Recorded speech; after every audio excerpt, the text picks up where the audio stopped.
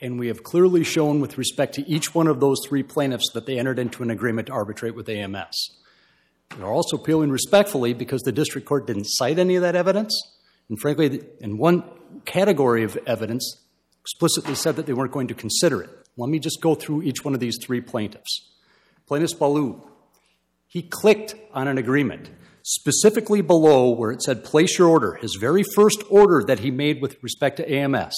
It said place your order immediately below language stating by placing your order, you agree to the privacy policy in terms and conditions. Counsel, were all of his purchases by internet? No, some were by telephone. So are you alleging that the click on the first purchase controlled all of the subsequent purchases? All of the purchases that he had were on the same terms and conditions that contained the same arbitration clause.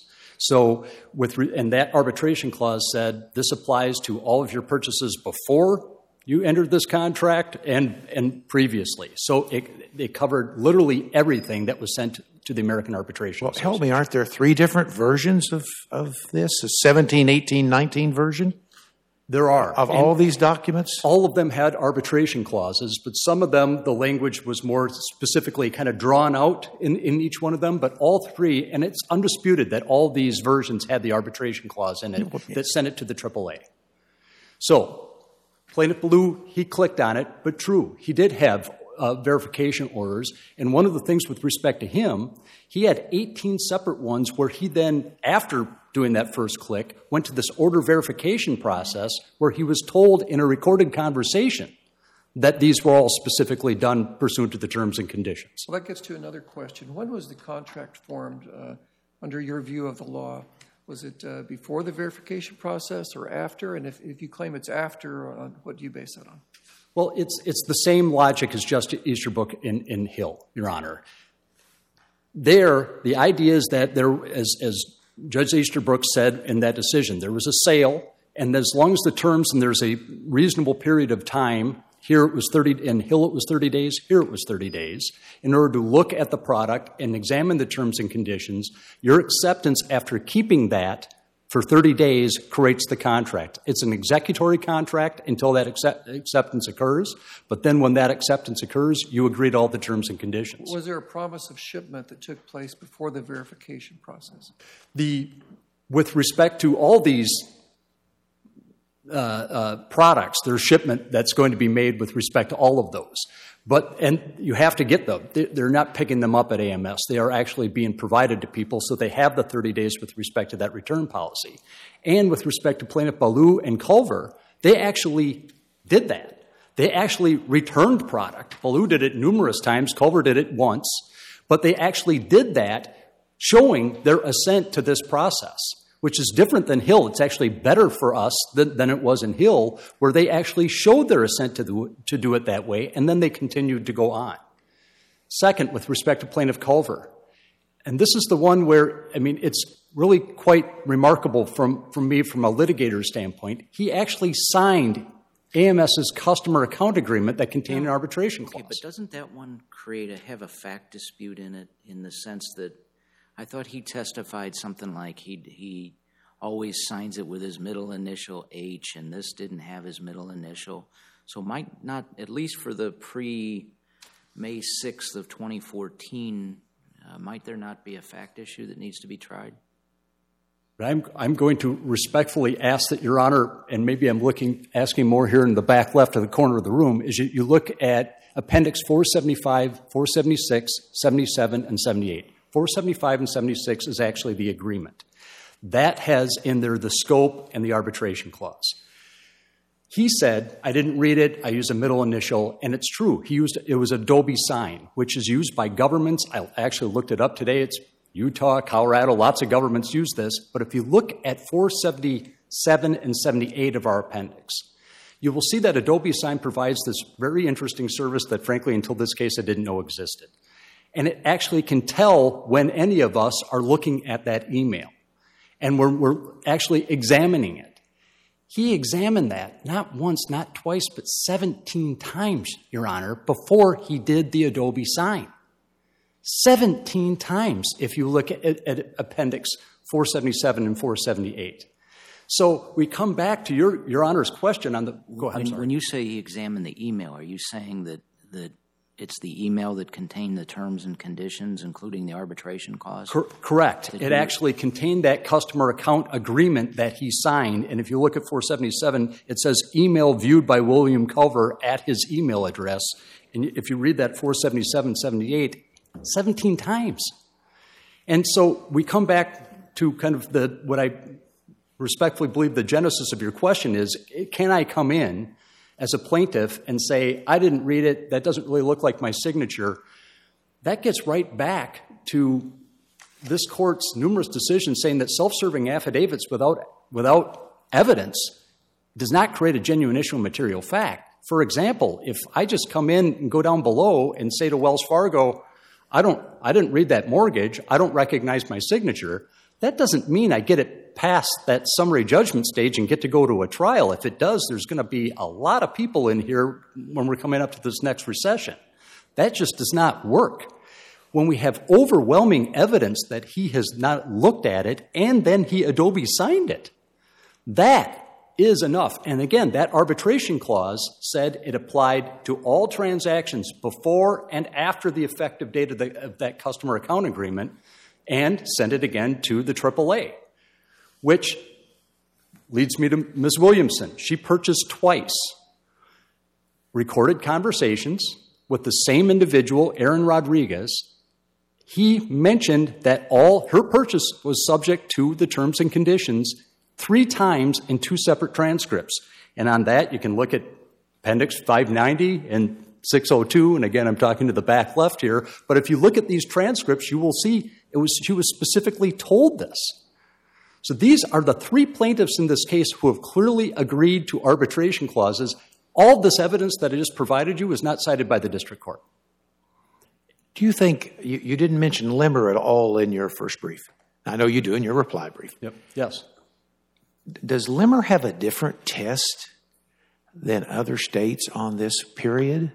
I respectfully, I don't believe so. Can you tell from the Limmer opinion? I would be lying if I said that I could, Your Honor. Yet it is a difficult decision to read, and I understand what Your Honor is kind of driving at.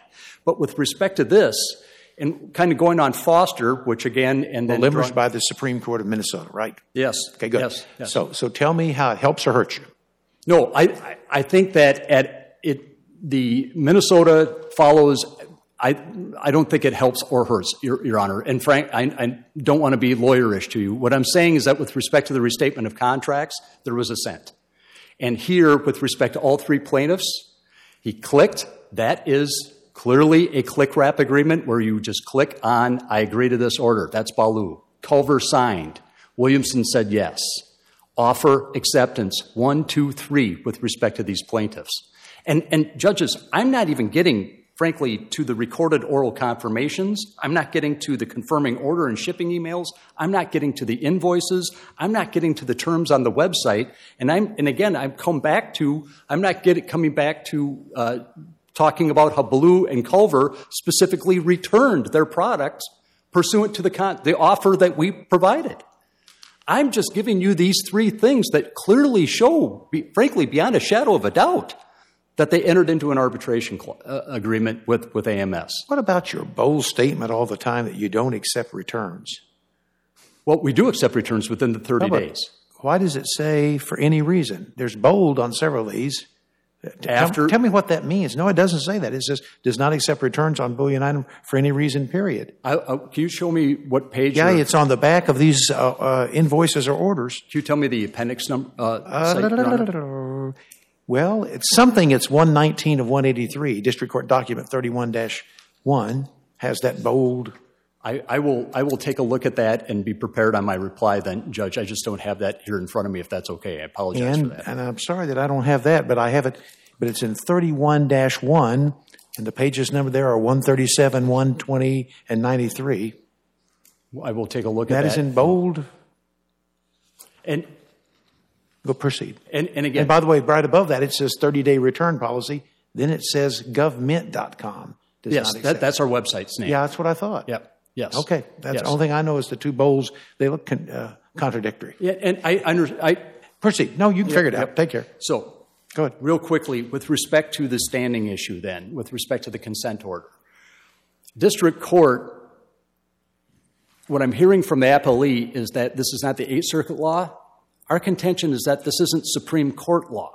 The blue chip stamps decision specifically says, a well-settled line of authority from the Supreme Court establishes that a consent decree is not enforceable directly or in collateral proceedings by those who are not parties to it, even though they were intended to be benefited by it. Judge Thunheim threw out that issue twice that came up to this court, and you affirmed it both times with respect to that. There's another, the Pure Country versus the Sigma Chi fraternity decision said the exact same thing. That's legal error number one that the district court created. Number two, she said even assuming that there was an agreement to arbitrate, then I'm going to get to the consent decree. If you have an agreement to arbitrate, then that question of arbitrability goes to the arbitrator because we have the AAA that is designated in the arbitration agreements under Fallow versus High Tech Institute and a number of other Eighth Circuit cases. All that goes to the arbitrator. Then finally, we didn't violate the consent order. The state of Minnesota is not saying it, and there was no evidence whatsoever that we violated that consent order. To its meat, that consent order says you can have these sorts of terms with consumers provided that you give them notice. I don't know how many different ways we could have possibly given notice short of going to each one of our customers and perhaps going up to their door with a bullhorn. I mean, we have done this over and over and over again, and that's why I'm asking that this be reversed with directions to order these cases to go to arbitration where they belong. Thank you. I see I'm at 3:02. Very well. Thank you, Mr. Maddow.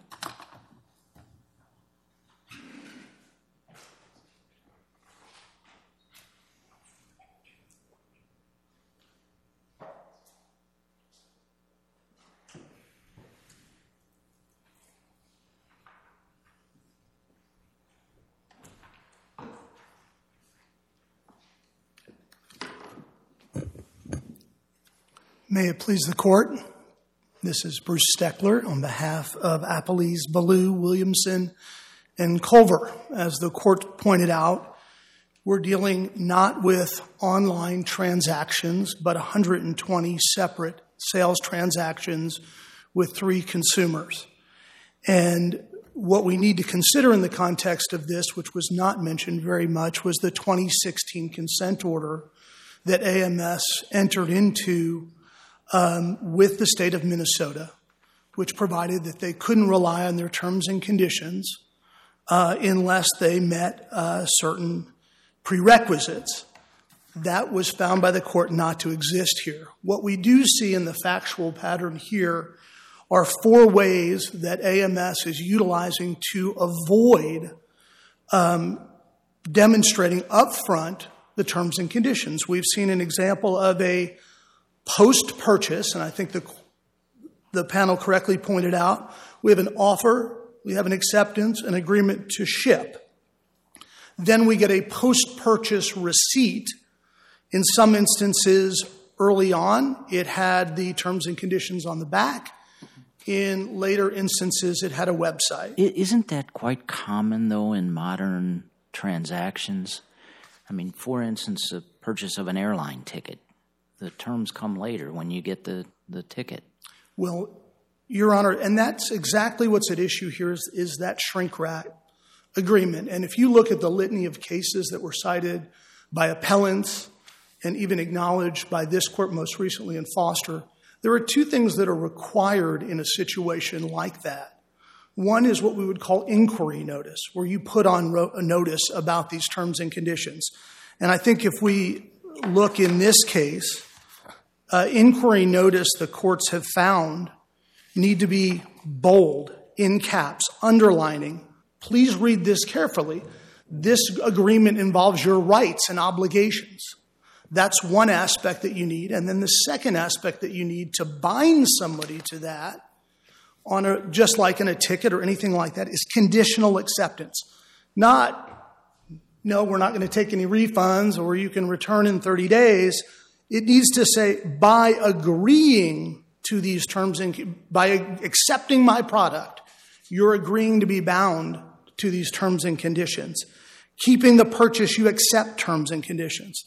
And so if we look at the facts of this case, and I think Judge Benton pointed it out, from 2015 to January 29, 2019, we don't have a valid shrink wrap agreement on its face because we don't see any conditional acceptance that's required by the case law in the litany of cases cited in the briefing, nor referenced in most recently by this court in Foster. And then after January 29th, 2019, in those next receipts that are at issue, okay, we don't see that requisite inquiry notice, which I think this court was very careful to point out in the Foster versus Walmart case, that we're looking for mutual assent.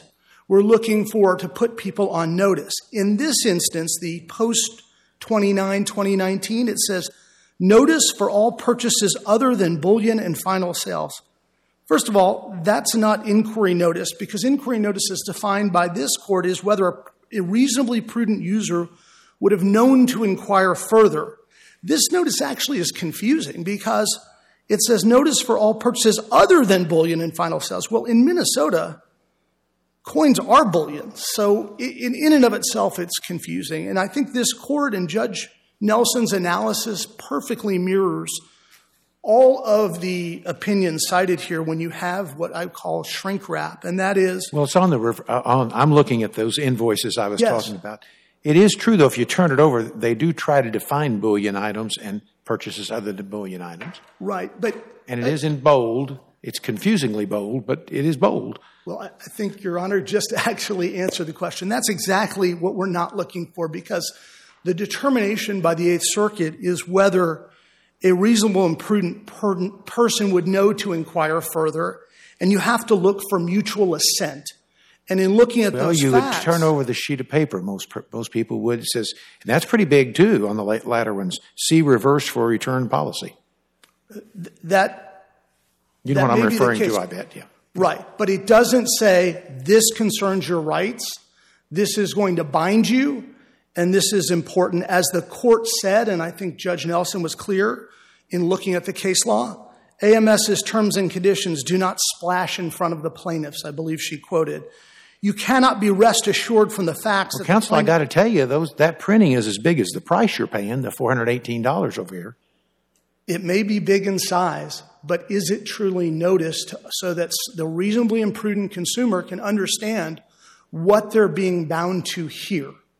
And let me just point out, we are talking now of a sliver of purchases post January 29th, 2019, but there's no evidence that these additional... They have to meet that shrink wrap acceptance and that notice and conditional acceptance in order to have a binding agreement, because in the initial instance, which is what we were talking about earlier, we have the UCC and Minnesota statute applying to offer an acceptance. And these are additional terms, and if they want to meet that based upon those receipts and invoices, they have to have those two elements satisfied. Didn't the district court do sort of a UCC, I think it's 2-207, or the old battle of the forms analysis? Actually, the court did not. The appellant referenced the concept of a battle of forms, I believe, Your Honor, in a case in the Seventh Circuit. I believe it might have been Hill is where they had referenced that. Mm-hmm. But this really isn't a battle of forms at all. And in fact... That was going to be my question. Yeah. Do you agree with me that that's not what's going on here? Not at all. And so I think it's important in analyzing this. And yeah, there are a number of different ways that we see here. One thing that we note, and you'll notice throughout all of this, is there's not full disclosure of the terms and conditions or the issue in here, arbitration. Even so that we have the receipts, which we talked about. Then we have these email confirmations with a hyperlink. Okay, that's not notice, conditional acceptance you have. We have a post-purchase mention on these phone calls. Oh, by the way, now that our deal is done, all of our terms and conditions can be found on our website. And then the interesting one, which was mentioned earlier, which was this Mr. Culver, who... Why aren't those things sufficient notice to go look and see what the terms and conditions are, and then you have 30 days to reject them? Well, as the Why district isn't that your court, conditional acceptance, so to speak? well, let me address that directly. First of all, we have, and I believe I'd like the court concluded on the evidence that this post-purchase process, we had an offer, we had an acceptance, an agreement to ship. So we have under Minnesota law an agreement. But again, I come back to this kind of thing happens all the time. You buy a computer. You know, you've purchased the computer, you go home, you open it up, there's the box, and now you've got all these warranty terms that you had no idea what they were before. And by keeping the computer, you've accepted the terms. No, by clicking on, usually, and this is where the term of click-rat came in, by clicking your assent, that you've read them and you agree to them, you've done that. And in this case, we don't have evidence of receipt of the email, notice of the actual terms and conditions as the court found, and these are all additional terms. Your argument is that they would have had to agree to the additional terms at the time of purchase. Well, there are several scenarios. Let me be clear. They had to, one, if we're going to do it at the time of the purchase, to advise them, we have offer, this is what we're offering, we have terms and conditions, these are our terms and conditions, and disclose them fully, a payment and agreement to ship. That's one instance. The second instance, which is what I think the court is getting to, would be you have your offer acceptance and you're done with your agreement under a UCC analysis of a merchant with goods. And then the next issue is, okay, do you want to add additional terms and conditions? Well, to do that, to add those terms, you need the inquiry notice and conditional acceptance. Are you really adding terms? I mean, isn't it more of offer, agreement to pay, but it's subject to our conditions, which you can go look at, and you can then return within 30 days after, and you're then put on inquiry notice at the time they tell you there are these additional terms. And you can either go look at them or not. Your hypothetical would be correct, except the facts of this case are not conditional acceptance, which I think Judge Benton had noticed. There was not that if you don't agree to these, you can return them. That did not exist prior to January 29, 2019.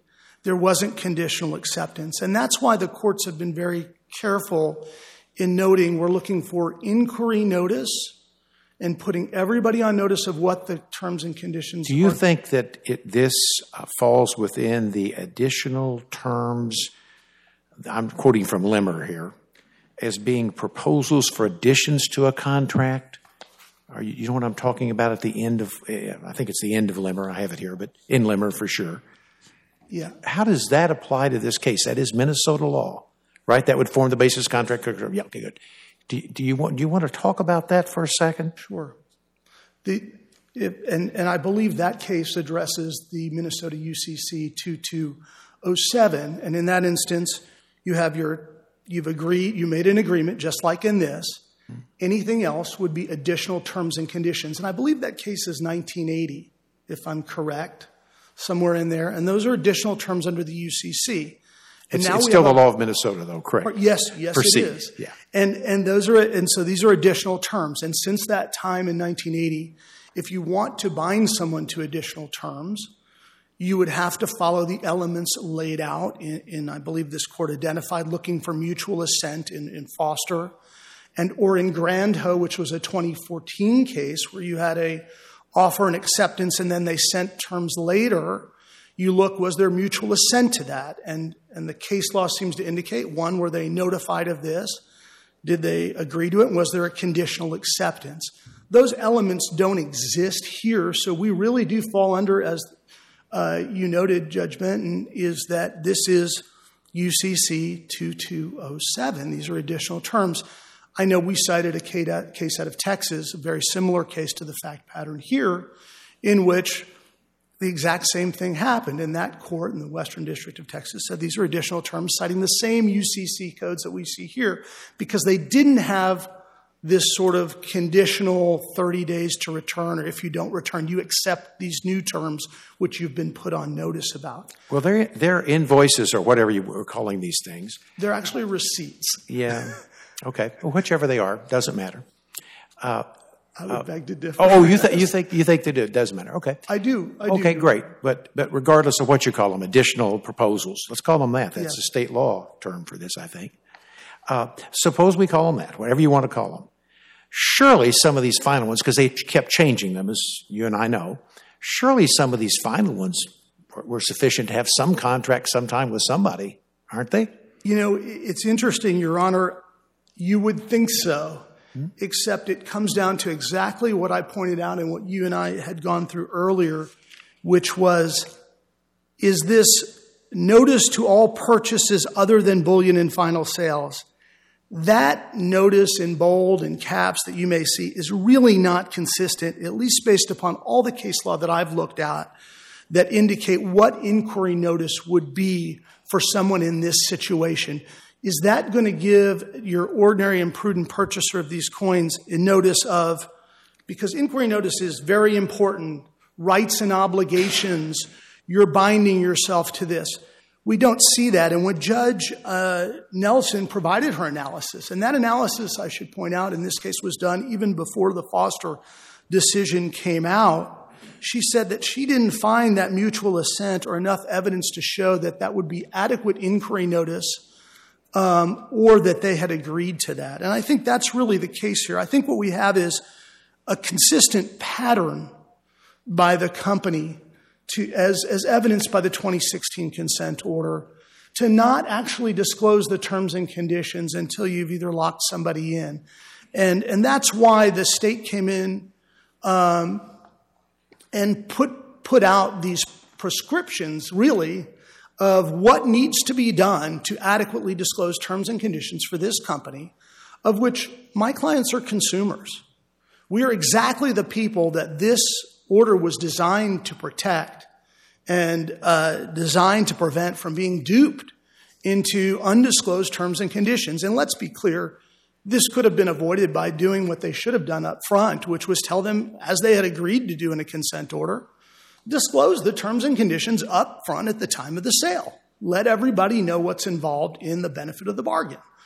That was not done here. And that is fundamentally the problem. And now we're just trying to Band-Aid and backfill a means to try to bind people to things that were not disclosed. Thank you all. Thank you, Mr. Steckler.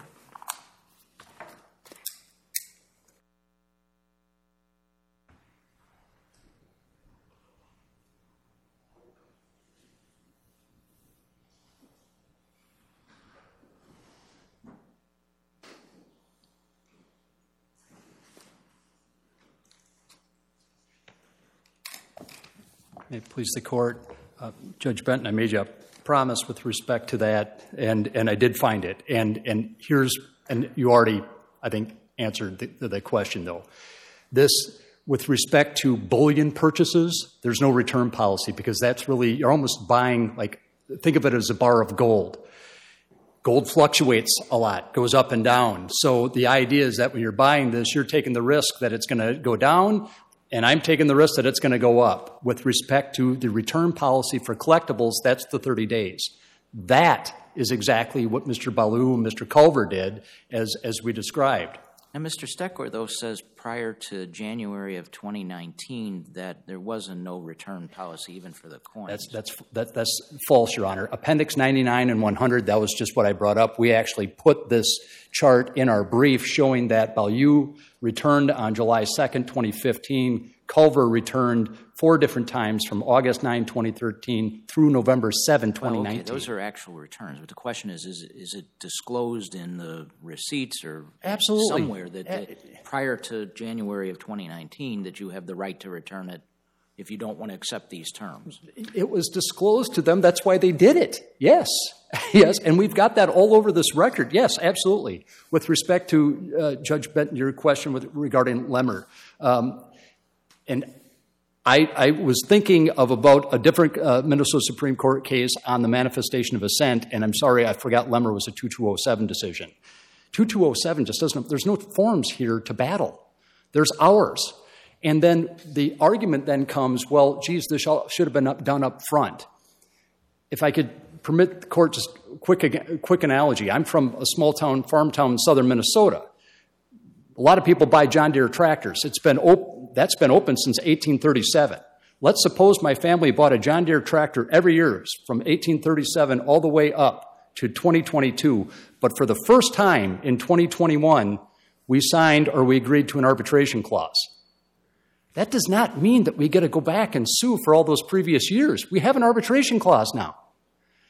It's just that, and that arbitration clause in this case applied to all purchases before the effective date of that agreement and all after. And all due respect to counsel, but what more can possibly be done to tell somebody like Ballou, by clicking here, you're agreeing to the terms and conditions with respect to Culver, signing a contract that you looked at 17 times?